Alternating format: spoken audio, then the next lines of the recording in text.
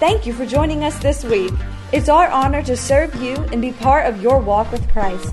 Don't forget to check out our website at lifefamilychurch.net. Have a blessed week, and remember, the best is yet to come.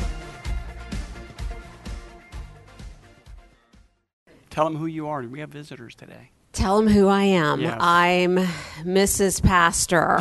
That's what one of the officers called me. I thought that was so cute. He's like, "Bye, Mrs. Pastor." And so Lexi is a first-year intern, so y'all welcome her to the internship program. Yay. But we're super excited because we're actually launching our official LFC drama team. So we always do dramas. We're on the mission field, but generally that just involves the missionaries. But it's been pastor's heart and my heart for a couple years to have an official drama team that worked here year-round and did not only our missions dramas, but our stateside and church dramas and sermon illustration, because the gospel is very poignant when the visual arts are used. How many of you have ever seen any of our overseas dramas, the Everything Skit? Very, very powerful, even if they don't understand the language. So we'll be doing that this Easter. And so Lexi's going to tell you the details for those of you that are excited to be involved on our official drama team. Hello. Like she said, we have a drama team here, and I would like to ask if you've ever done any dramas, if you've ever done anything in that like visual arts. I'd love for you guys to come see me in the Source Center. We have sign-ups today, and I'd just like to have a lot of people come out there, you know. Mm-hmm. With experience for drama teams, I used to do drama in high school, but when I actually did it for the church, it was it changed me, because it was like we were putting something visual for people to see, and the love of God came alive to people, and watching them, they changed my heart too. Even, you know, I grew up in church and everything, but seeing the drama team do their skits and everything touched my heart too, and it changed me as well. So it'll be a life-changing experience for you guys. The Holy Spirit, He falls whenever we do these visuals overseas, here at the church, and it brings in people to the church as well. So do not save the drama for your mama. Are y'all happy this morning? Okay, good. Open your Bibles to the book of Malachi, chapter 3. I'm going to give you another revelation here on tithes and offerings. I think you'll be encouraged by this, which is really awesome. I also like to show a crusade video, so could maybe get a crusade video up. I just talked to a pastor yesterday, and we are also planning to do something in Miami, Florida. So this seems to be awesome. I mean, we're going to Barahona, Dominican Republic in the month of June, and then in the month of November, we're going to, where are we going? Burma. We're going to Burma to do a crusade in Burma, which is Thailand, India, China, right around there. So we're going to Burma. And then I just talked to a pastor yesterday, and we're going to plan a trip to Miami to meet with a group of pastors about doing a kind of a crusade there in Miami. So, man, I think we're living in the last days, because we're kind of being sped up here about doing some things. So that's really, really awesome. And so we're going to have a meeting with Christian and Kayla about doing some work there. Okay, Malachi, chapter 3. And we're going to pick it up in verse number 6. Malachi 3:6, and it says this. If you're there, I'll wait till you get there, because I want to show you some things that really bless you when it comes to tithes and offerings. Malachi chapter 3, verse 6 says this: "For I am the Lord, I change not. Therefore, you sons of Jacob are not consumed. Even from the days of our fathers you have gone away from my ordinances, and have not kept them. Return unto me, and I will return unto you, says the Lord of hosts. But you said, wherein shall we return? Will a man rob God?" Now, did you know there's a difference between robbing somebody and being a thief? Yeah. A thief usually takes things without anybody noticing, but when you rob somebody, when a bank robber goes into a bank to rob a bank, he's got two brothers with him, Smith and Wesson. Praise God. Amen. And it causes a form of surrender. Why is that? Because you're giving over to the power of another. Smith and Wesson. So I learned this a long, long, long time ago. I didn't ever want to be considered a robber in the eyes of God. Now we know that tithing is 10 cents out of every dollar, which belongs to God. It goes way back before the Levitical law. It goes all the way back to the book of Genesis. For example, in the book of Genesis, you had the Garden of Eden. Isn't that right? And God put Adam and Eve in there. And this is what he said. He said, of every fruit of the trees in the garden you can eat of, but the fruit of this one tree you can't eat of. So what was that tree? Knowledge of good and evil. Okay? So you can have 90% of all the fruit of the trees that are in the garden, but the 10% of this one tree that produces this fruit, you can't eat. So the principle of the tithe actually goes way back before Levitical law because it was under the Edenic covenant. You have to understand it went covenant, law, and now we're back under covenant. We're under the Abrahamic covenant. We know that Abraham tithed to King Melchizedek, king of Jerusalem. Hello. So therefore, if we are the children of Abraham, we should also tithe. It's a covenant thing. Now, people ask me all the time, well, Dr. Jack, if I tithe, then what are the benefits? Because God never asks you to do something without giving you something better in return. He never asks you to give up something without giving you something in return. Luke 6:38 says, give, and it shall be given unto you, watch this, pressed down, shaken together, and running over. Will men give into your bosom? For with the measure that you give, God gives you more besides. So you can never outgive God. So in other words, he's always a giver. He's not a taker. Yeah, but, doesn't the Lord give and take away? Well, he took away your sins. Hello, somebody. That's a good thing, taking away your sins, because he became sin on the cross, right? So watch this. I thought to myself, because we were studying a little bit this morning and reading along these lines this morning, and it says this, return unto me, and I'll return unto you, says the Lord of hosts, but you've said where we should return. Will a man rob God? Yet you've robbed me, but you say, how we robbed thee? By tithes and offerings. So it's not just tithes only, but it's also offerings. It's also offerings. That's the reason why I always encourage you to give a little extra. The tithe belongs to the Lord. Offerings are given based upon what you feel in your heart. It's based on your heart. He goes on to say, in verse 9, you are cursed with a curse, for you have robbed me, this whole nation. Now that sounds like a double curse. You are cursed with a curse. Doesn't that sound like a double curse? But here's the deal. We're under the New Testament. So we're no longer a cursed people. Yeah, Galatians says, cursed is everyone that hangeth on the tree. Galatians chapter 3. Cursed is everyone that hangeth on the tree. Jesus became a curse for us so that we may receive the blessing of Abraham. When you read in Deuteronomy the blessings and the cursings, Jesus became all the curse, but he left the blessings. Blessed in the field, blessed in the city, blessed in your job, blessed in your business, blessed going in, blessed going out. Can you say amen? So watch this. He says this, bring all the tithes into the storehouse, that there may be meat in my house, and prove me. This is the only scripture in the entire Word of God from Genesis 1:1 to Revelation 22:21 that says, prove me. Test me.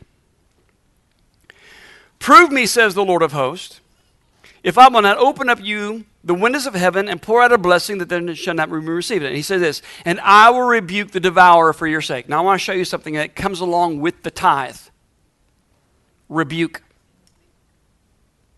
When you tithe, Satan is rebuked from stealing, killing, and destroying from you. It's automatic.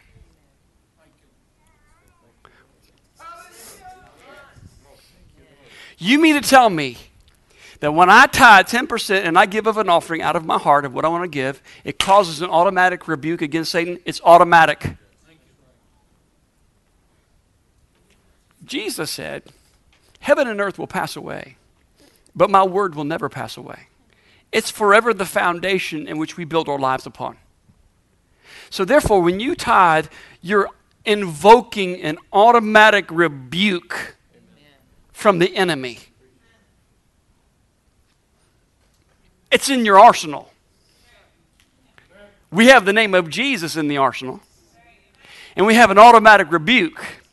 Why? Because the Bible says, for where your treasure is, there your heart is also. So if you want to know what's in a person's heart, look at their checkbook. Because what's happening is this: people spend their life for dollars. Whether you get paid once a week or you get paid every other week, or if you have a business and you have clients, money will always reveal a person's heart. Thank you for those 3 amens and a grunt. I heard amen. Amen. Mm-hmm. You must be thinking. That's what it is. You're probably pondering.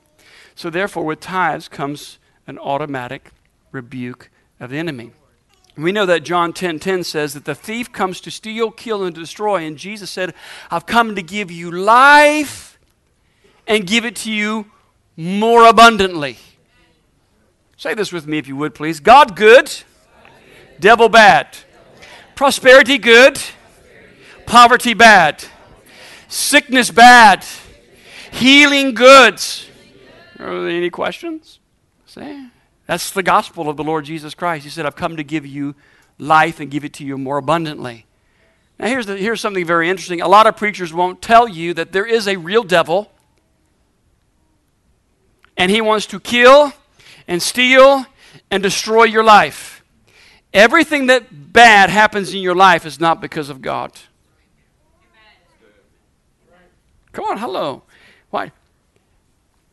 Jesus said in John 14:6, I am the way, the truth, and the life. Okay, so in other words, Jesus provides life. He breathes the breath of life on whatever's dying in your life. Jesus said, I am the resurrection and the life. Jesus doesn't cause things to die in your life. He resurrects things that are dying. So if your finances are dying, He resurrects it. If your body is dying because of sickness, He resurrects it. He's a good God, and His mercy endures forever. So you have to understand that everything that bad happens in your life is 2 reasons why it's happened. 1, you did it. Or 2, Satan.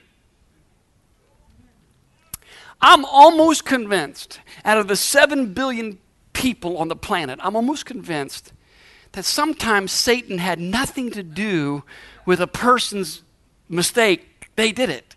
And as a matter of fact, I think sometimes Lucifer turns to his head demon and goes, did you think about that? What they just did? Did you think about that? And the head demon's like, nah. He said, that was way too good for me to do that. The worst enemy you'll ever face in your life is the person you looked at in the mirror this morning. So the next time when you're going through something, you look in the mirror and you grab that person by the back of the neck and you look at him and say, you!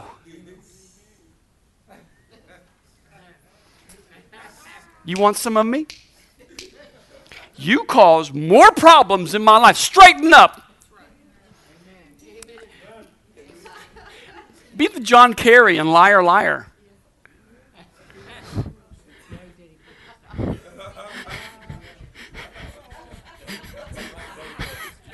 Is it Jim Carrey? Okay, I'm sorry. Jim Carrey in Liar, Liar. How many ever saw that movie, Liar, Liar?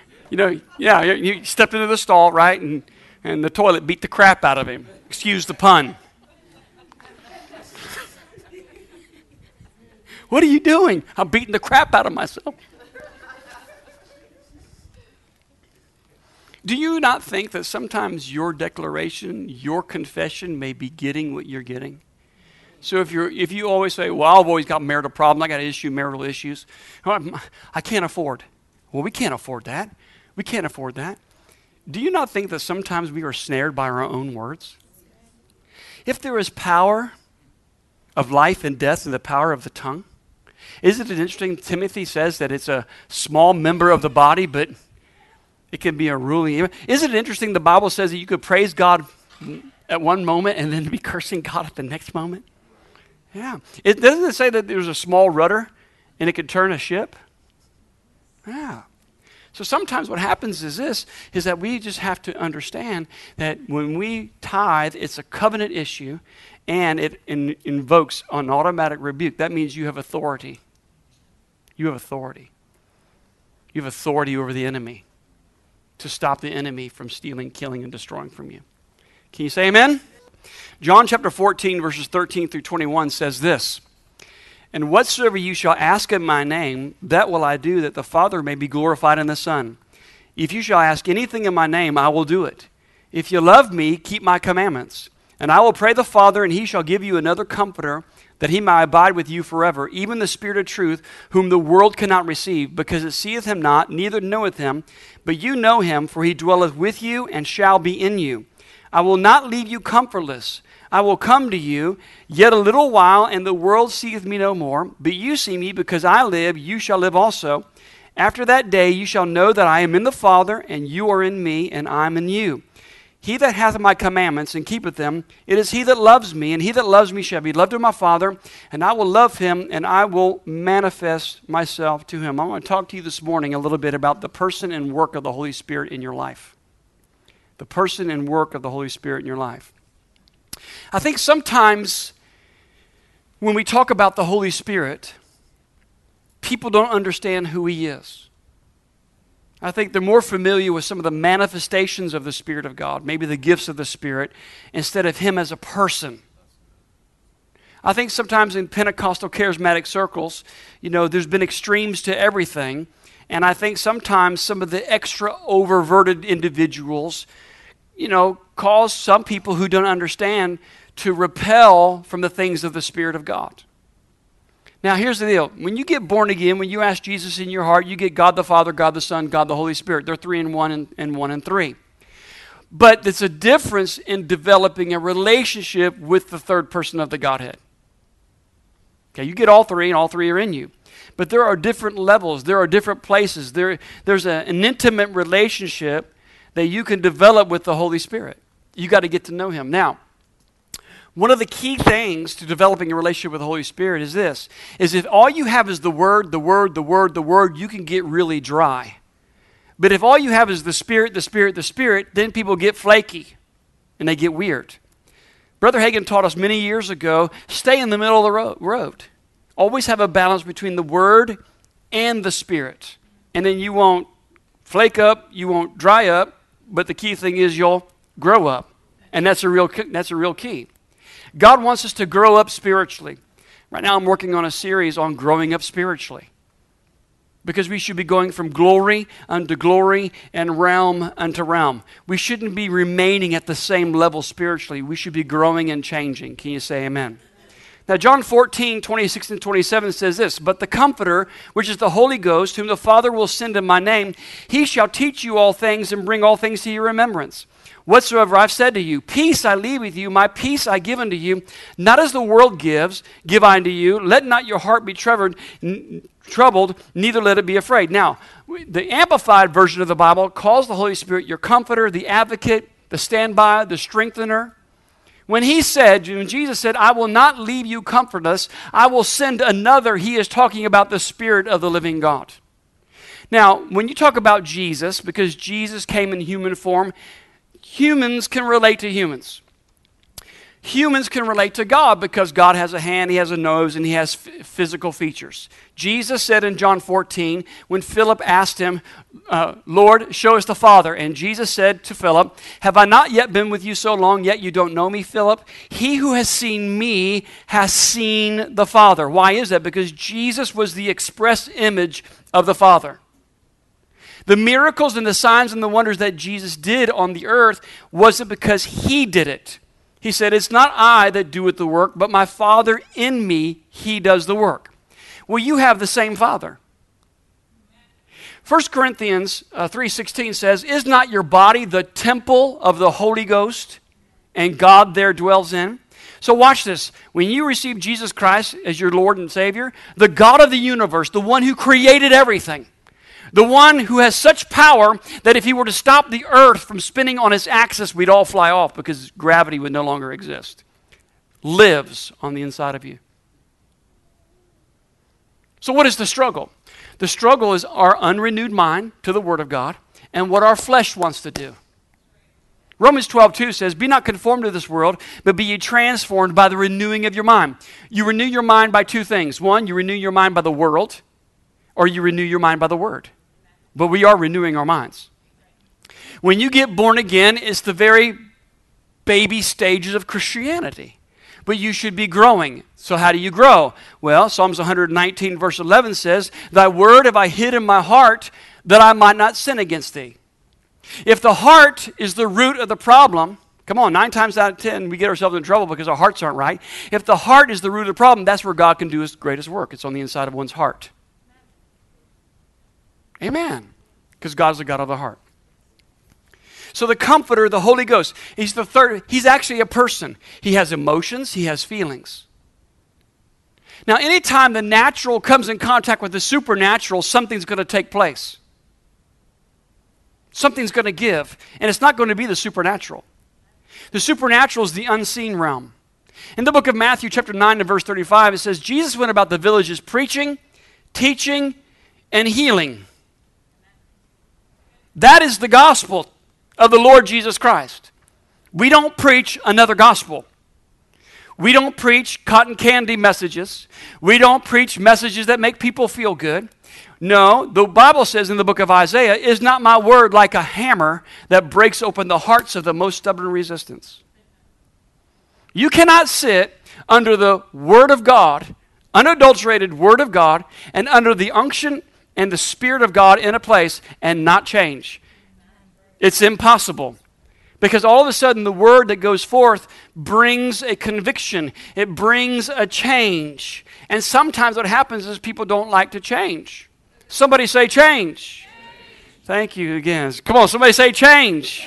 Somebody say change. Say, Lord, change me. And that can be very painful. It can be very painful. Change can be painful, but it is very beneficial. Because God wants to take us from glory to glory and realm to realm. Now, the promise of the Spirit. See, he said he'd never leave us comfortless, so he left us with 2 things. One, he left us with the Word of God, which brings comfort. And 2, he sent the mighty Holy Spirit. Ever wanted to give Jesus a hug? I mean, I've always wanted to give Jesus a hug. So how would you give Jesus a hug? Take your Bible, put it on your chest, and give the Lord a hug. Because in John chapter 1 it says, "In the beginning was the Word, and the Word was with God, and the Word came among us and dwelt among us and became flesh." So this is him right here. But our flesh has trouble reading this every day. Why is that? Because the Word of God invokes change. It is light that reveals any darkness in us. Darkness does not overtake the light. Come on, hello somebody. No, the light always overtakes darkness. Jesus said, if I go away, John 15, verse 7, if I go away, it's expedient for you that I go away. If I don't go away, then the Comforter will not come. But if I go away, I will send him to you. Not only will he be with you, but he will be on the inside of you. We serve a God we cannot see. I don't know about you, but I've never seen Jesus. I've never seen demons. I've never seen angels. Because the Bible says, "Blessed is he that believes and has not seen." But you can certainly feel his presence. You can certainly come in contact with the anointing of God that radically changes your life. Now here's the deal. Let me give you forewarning this morning. The Holy Spirit is going to move. We are going to see a demonstration of the power of God this morning. Don't freak out when you see it.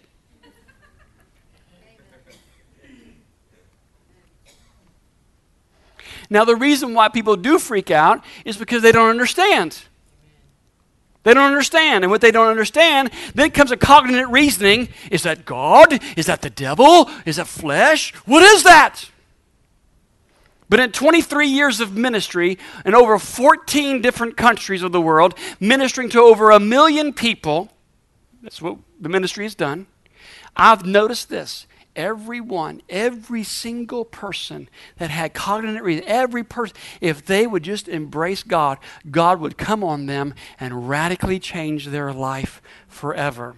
I remember many years ago in the late 90s, early 2000s, when we were traveling extensively, I went to Cherryvale, Kansas. It's a place you go to on purpose. You blink and you're through the town. And we were at an Assembly of God church doing a revival meeting. And I remember there was this one guy, he was with the railroad service for like 22 years, and he got saved like 25, 30 years ago, and he wanted the baptism of the Holy Ghost speaking in other tongues.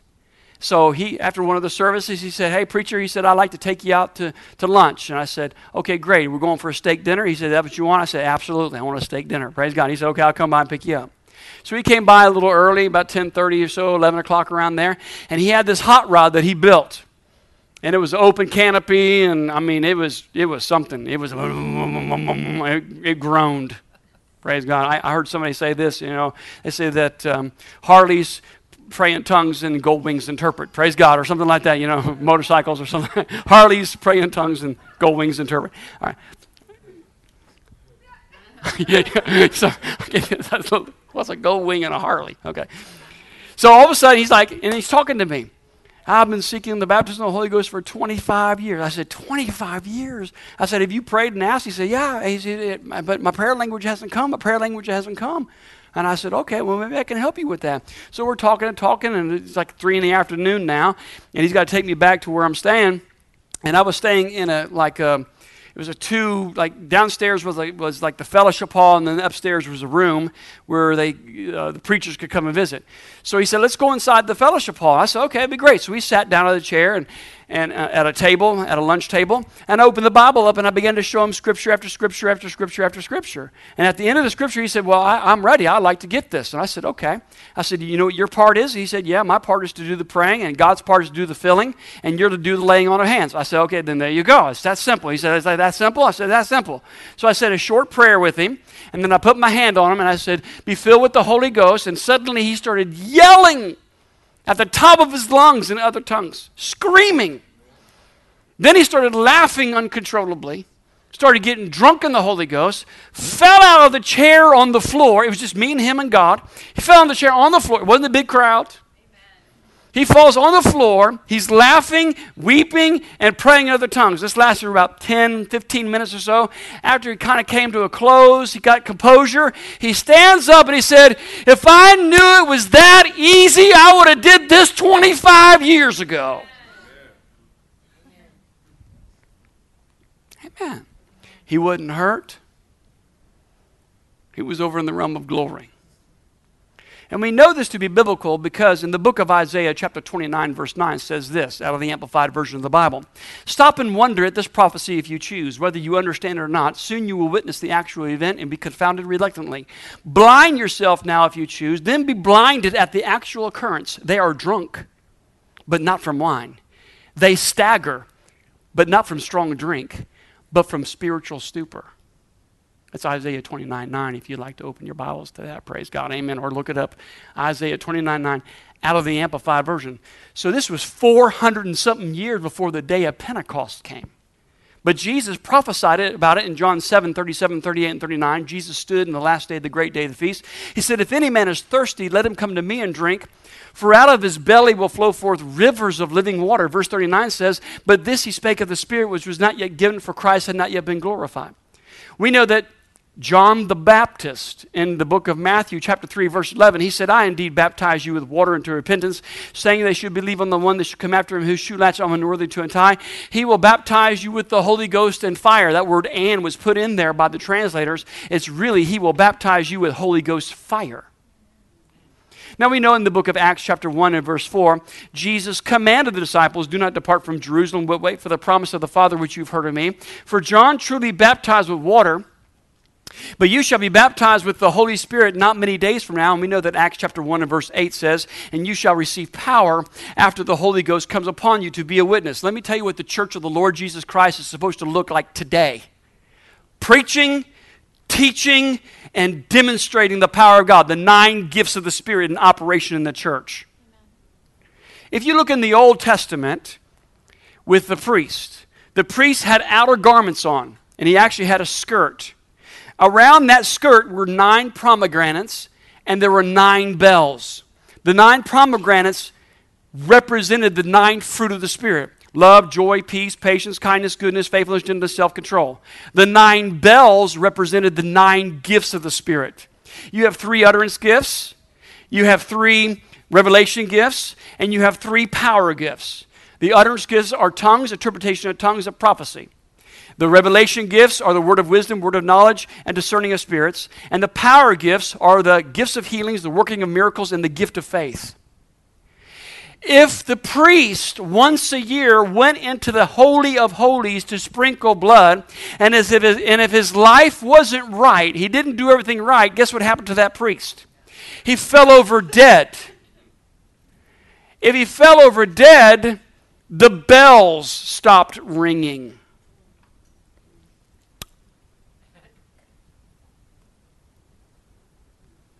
Let me say that one more time because I'm not sure if you got that. If the bells that represent the 9 gifts of the Spirit aren't ringing, it's because the priest is... I don't know if you all got that quite yet. Praise God. Amen. If the bells of the priest, if the bells of the minister stops ringing, the minister is... If there are no gifts in the church of the Lord Jesus Christ today, the church is...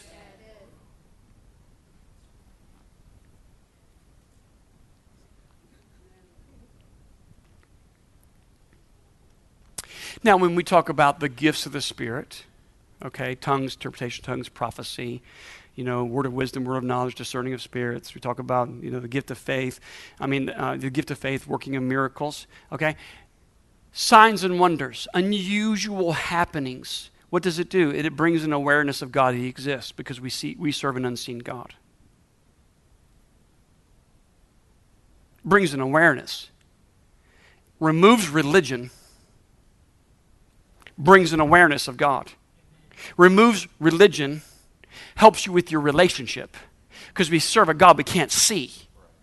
But because there's been a famine in the church of the Lord Jesus Christ in the United States of America of the gifts of the Spirit, then what's happened? There's a form of godliness, but a denial of the power. If Jesus preached, taught, and demonstrated, Matthew 9:35. If you read that, it says that He went about preaching, teaching, and healing. He preached, He taught, He demonstrated the power. It's all done by faith. Faith is simply belief. Faith cometh by hearing, and hearing by the word of God, not by heard. Developing a relationship with the one who took Jesus' place here on the earth. Jesus is not on the earth. He's seated at the right hand of authority with God, and He sent the Holy Spirit. Along with the Holy Spirit, watch this, comes gifts. I don't know of anybody that doesn't like to have a gift. Amen. My birthday is May the 10th. Praise God, amen. And I want a Colt 45 911. Praise God, amen. 1911. I'm just throwing that out. I'm just throwing that out there. You got to look for every opportunity. Come on, hello somebody. Amen. Yeah. Let me ask you in this room, how many of you in here, you really don't like to receive gifts, whether it's money or clothes or things that you would like? Could I please see your hand? Well, there's not a one of you in here. It's the most amazing thing.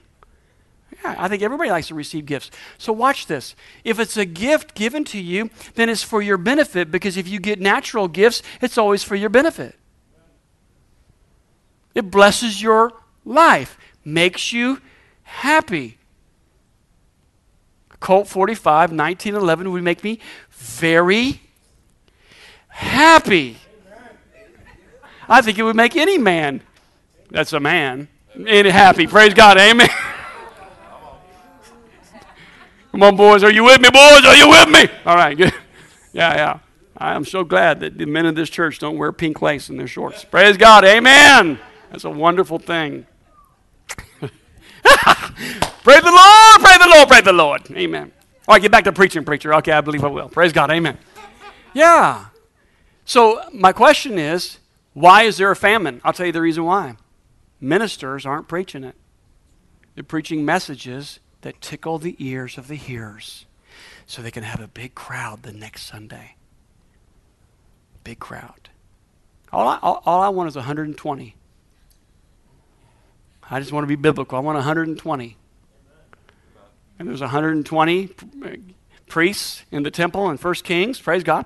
There was 120 in the upper room on the day of Pentecost. I think 120. I think when we hit 120, it'll turn into 3,120, and then it'll turn to 8,120. That's biblical. I'm just going to stay with the Bible. Praise God. I'm going to believe God for 120. It's been done before. We're going to do it again. Can you say amen? Amen. Yeah, I guess everybody that called Life Family Church that would come to church all at once, it'd be over 100 or so. Praise God, amen. But that's what I want, 120. I'm going to stay biblical. I like biblical. Can you say amen? So it's important to get to know the Spirit of God. It's important to get to know the Holy Spirit. It's important that you have an encounter. I believe that every Christian should have an encounter with God at some point in their Christian life, because it radically changes them. Look what happened to the Apostle Paul, who was Saul in Acts chapter 9. The Bible says that he was about to go get legal letters to persecute the church. And as he was on the road to Damascus, the Bible says a light shined around about him and he fell to the earth. He was blinded for 3 days. That's an encounter with God. You look at Peter. Get Peter thrown into in the inner prison. He was about to be killed. The next morning, an angel comes and wakes him up out of the sleep, opens the prison doors. He walks out and finds out, hey, listen, it's not a dream, it's real. Well, where have we gone at the church in 2,000 years when we're no longer having dreams and visions and encounters with angelic beings? What's happened? So what do you got to do? Hungry. Got to get hungry. You got to get hungry for these things. Don't become satisfied. Get hungry. You want to see the supernatural? I want to see the supernatural. I want to experience the supernatural. Get hungry. And we're living in that time. We want to see revival. We want to see a move of God that sweeps the United States of America. I want to see a move of God that sweeps Plant City. Praise God. Hallelujah. That awakens out of religion and tradition into an encounter with God. You said, what do I got to do? Get hungry. Get thirsty. Get desperate. The Bible says in 1 Corinthians chapter 14, verse 1, it says, desire spiritual gifts. Desire spiritual. So if there's a desire, which is actually translated hunger, a hunger for these things, then you'll see these things. So he promised us he wouldn't leave us comfortless. Just because a person is born again, filled with the Holy Spirit, does not mean they've developed a relationship with the Holy Spirit. You got to develop a relationship with him. Husbands and wives, if you never saw your husband or your wife for 3 to 5 years, never talked to him on the phone, never Facebook time, never did anything, eventually you probably fall out of love with that person because you don't have a relationship with them anymore. Come on. It's the same thing with God Almighty. If you don't have a relationship with him, or it's just occasional, then you just really have an occasional relationship. It's casual relationship with God. Yeah, we talk every once in a while. I read his word every once in a while. The Bible's on my, at least there's no dust on the Bible on the coffee table. Occasionally I talk with him. No, he wants you to talk with him every day. He wants you to walk with him every day. What do you mean? Just like it was with Adam and Eve in the garden. Hello, somebody. The Bible says they walked together in the cool of the day. God wants that kind of relationship with you. The Holy Spirit wants that kind of relationship with you. Can you say amen? So you need to develop that in your life. It's important you get to know him because he lives on the inside of you and he is with you. Don't confuse the Holy Spirit's gifts from his person. Don't confuse the Holy Spirit's gifts with his person. When you talk about the Holy Spirit to people, they're just familiar with either his gifts or his presence upon them, but not him as a person. You got to get to know him as a person. He has emotions. He has feelings. He can be quenched and he can be grieved. How do you quench the Holy Spirit? When the Holy Spirit wants to do something in your life and you tell him no. Actually, when you look that up in the original Greek and the Hebrew, it actually says the word quenched means you're literally stretching forth your hand and grabbing the Spirit of God by the throat and choking the life out of him. How many times has God wanted to move in a service and suddenly the Gestapo agents stopped it? How many times where God wanted to touch somebody And because either the pastor was unfamiliar or the minister was unfamiliar or the people were unfamiliar, and suddenly God wanted to do something in that person to radically change them, and we stopped it. Why would God stop? Because God is a God of order, and He's a God of authority. He will never move past the leadership of a church. Never. Because He's a God of order Himself. Wow. That's the reason why when people come and they get touched by God, if they're in a church that doesn't believe in that kind of stuff, they got to get out. I don't care if their grandmother's got a nameplate on the back of their chair. Praise God, amen. You got to get out, or you'll go back, or maybe even worse, fall in a worse state. I can't tell you how many over the years that we've done revivals and church services, and people from other churches have come and gotten touched by God, and they've come back to the meeting, and they'll say this to me: well, we're just believing that the pastor will get revived. But in the meantime, we're just going to stay there. Really? I said, well, until your pastor gets hungry or until your pastor gets thirsty for a move of God, there'll never be a move of God. As the leader is, so shall the people be. So if you're hungry and thirsty, then you'll have a move of God. But until that leadership gets hungry and thirsty, they won't have a move of God.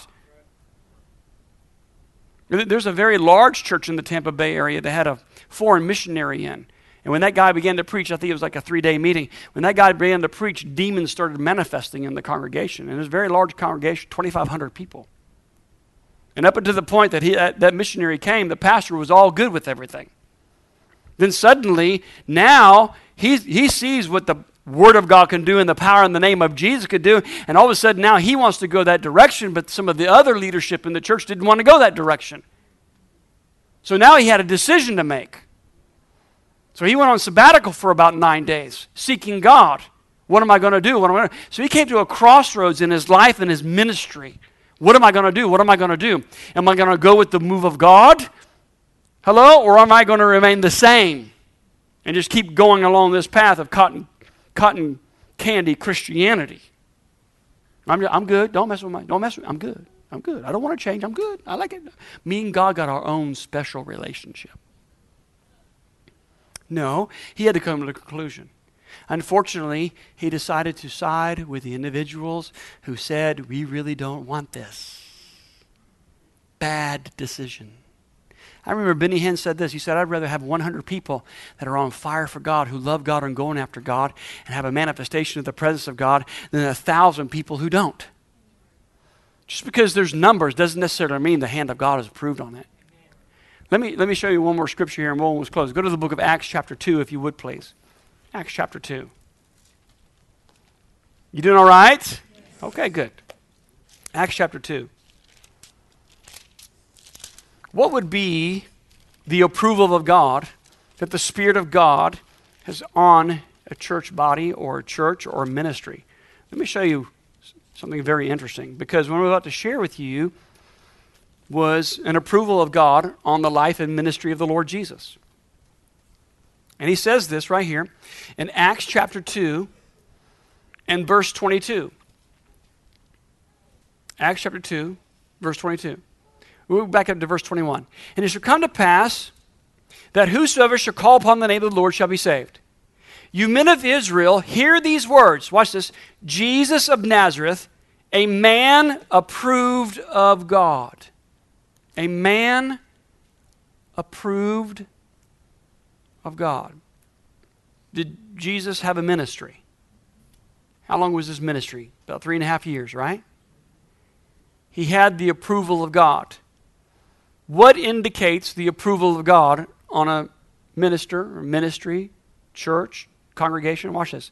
You men of Israel, hear these words. Jesus, a man approved of God among you by miracles, wonders, and signs, which God did by him in the midst of you, as yourselves also know.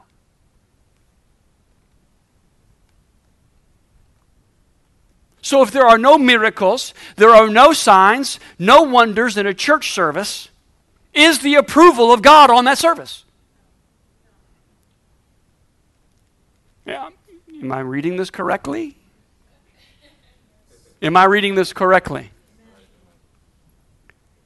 So if there is, and I'm not saying that each service should be kind of different, okay? And it can be different, okay? But you can have a move of God every service.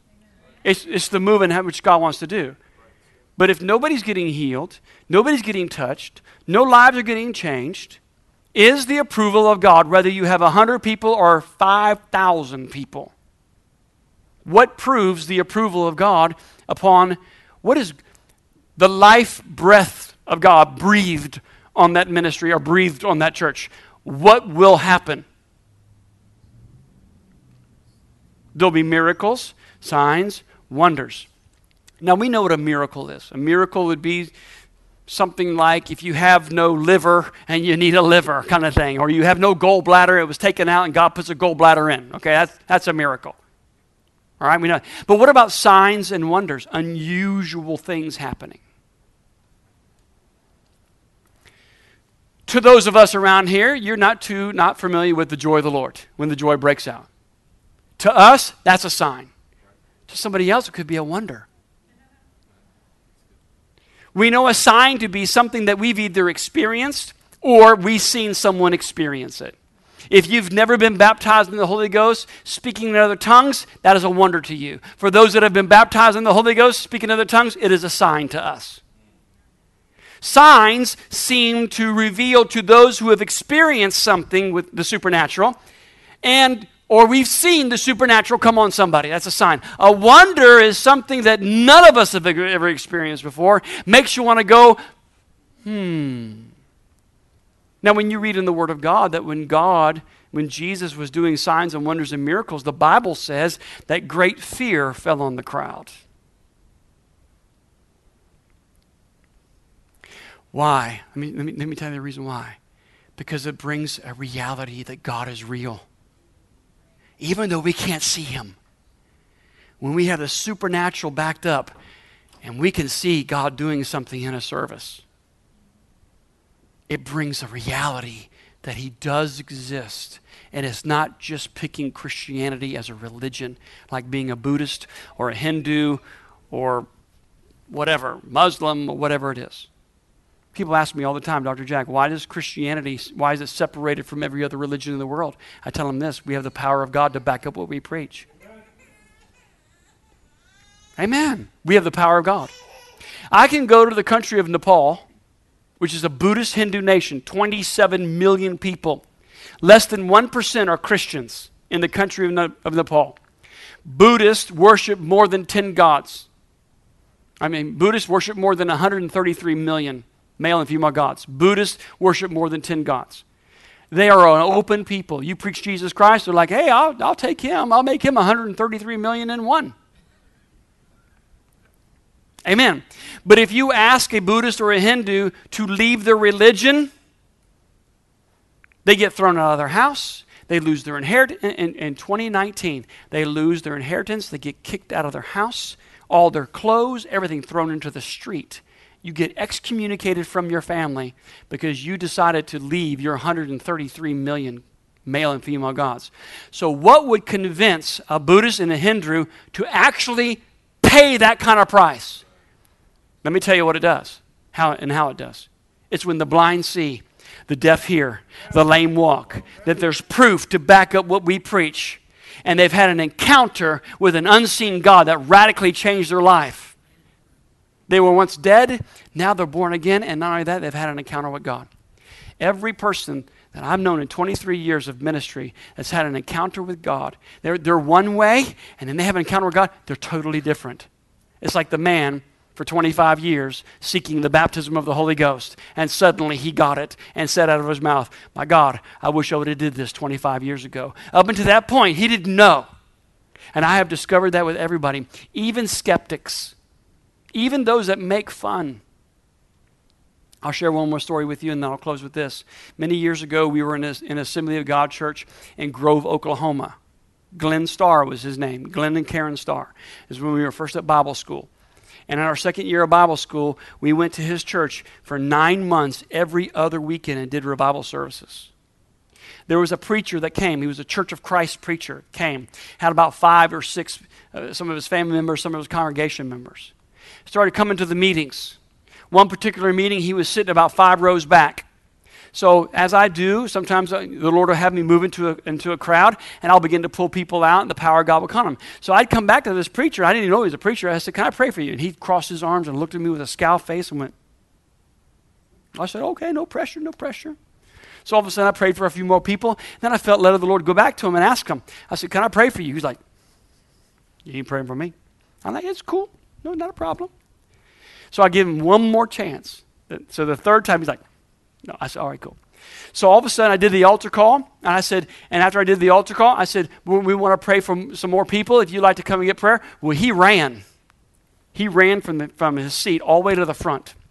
And I'm standing on this side over here. So he comes running. I said, what'd you come for? Well, I want what you want. I want what you got. I said, you want everything that God wants for you? He said, yeah, I want everything. I said, in the name of Jesus. Bam! He hits the floor. Suddenly, the pastor's wife starts screaming in her seat.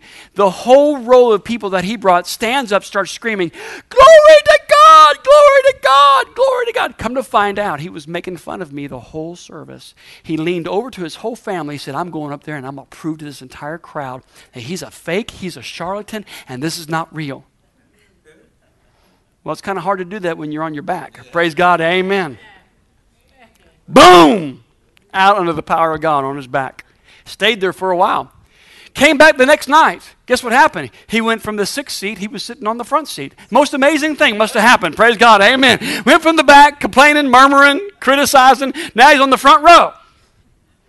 Had an altar call. He came forward and everything. And then, I got to watch out. That's the reason why I need like the Matts and the Floyds with me. Because these people sometimes grab a hold of you. Yeah, in services. Sometimes they want to punch you. Amen. Come on, hello somebody. So all of a sudden I come down his way. He grabbed a hold of me. A bear hugged me. He started screaming, from you to me, from you to me, from you to me. He was desperate. He was looking to the wrong person though. He's got to look to Jesus. He's got to direct him toward Jesus. But that's okay. I didn't criticize him or anything. I just admired his hunger. I'm sure God admired his hunger too. Can you say amen? Yeah. His life was totally, radically changed. Went from a Judaizer to someone who's on fire for God. Why? Because he had an encounter with the third person of the Godhead. And when you have an encounter with the third person of the Godhead, it will radically change your life forever. And I pray everyone in this room, you get hungry and you get thirsty, that God will come and touch you. If you have sickness in your body, God will come and heal you. Everyone in the Word of God in the New Testament that came to Jesus that had sickness or disease was totally healed. Not everybody that Jesus went to was healed. But everyone that came to Jesus was healed. Jesus went to the pool of Bethesda, only one person got healed. Jesus was in a crowd. There was only one woman who pressed through the crowd and touched him, his garment, was healed. Come on, hello somebody. There were 10 lepers that came to Jesus. They were all healed. As they were going away, one came back, to give thanks. Watch this. He was made whole. Leprosy, when you have leprosy, your fingers disappear, your nose disappears, your toes disappear, things start falling off. The Bible says as they went, they were totally healed. That means they no longer had the disease. But when the one came back to give thanks, he was made whole. That means if he had no nose, he got a new nose. If he had no fingers, he got new fingers. If he had no toes, he got new toes. Can you say amen? So I'm going to encourage you this week. Go after the Holy Ghost. Start talking to him. It's important. He'll lead you and he'll guide you and he'll strengthen you, especially the times that we're living in right now. Hallelujah. Thank you, Jesus. Isn't the Lord good? Doesn't his mercy endure forever? I think his mercy endures forever. So what is God looking for? He's looking for a hungry heart. That's what he's looking for. He's looking for somebody that's hungry, that'll draw upon the anointing of the Holy Ghost. When you draw upon it's an open heart. You have to have an open heart for these things. You have to be hungry for these things. You have to be thirsty for these things.